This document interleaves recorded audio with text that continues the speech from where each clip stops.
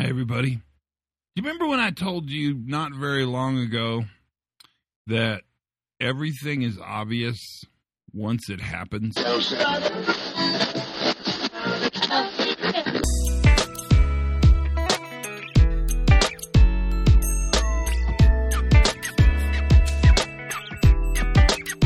Hi, everybody. Todd Conklin, Pre-Accident Podcast. How are you? This is the safety moment. Did I sound depressed when I started? I wanted to give it kind of a different flair. Did it work? Did it feel differently?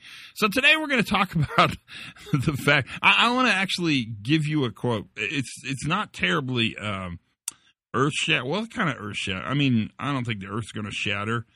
But it's a really interesting quote. I want you to listen to it because I kind of want you to think about it. The extreme case is often actually the purest data set you'll ever have around the system, the failure, whatever the extreme case is.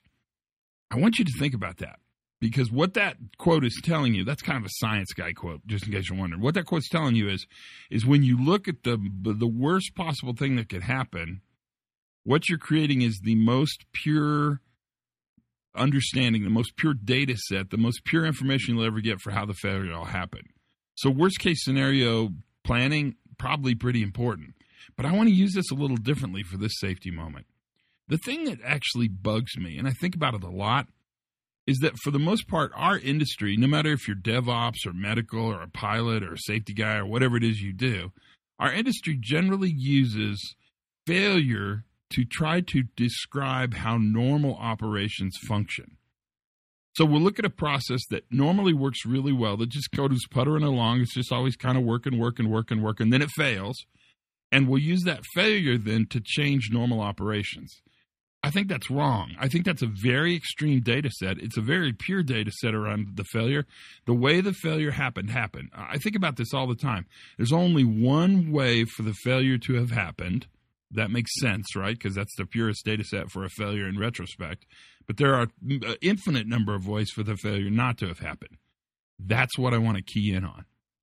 Instead of using failure to describe success, why don't we use success to predict failure? So instead of using the purest form of data for a failure to try to transcribe normal, let's put it on its head and let's actually understand how normal work happens in order to predict the potential for it to fail. I don't know, kick it around. It's worth thinking about, and it force functions us to look at how normal work happens. And I'm relatively certain we're not very good at that. Think about it. That's the safety moment for today. Learn something new every single day. Have as much fun as you possibly can. And for goodness sakes, be safe.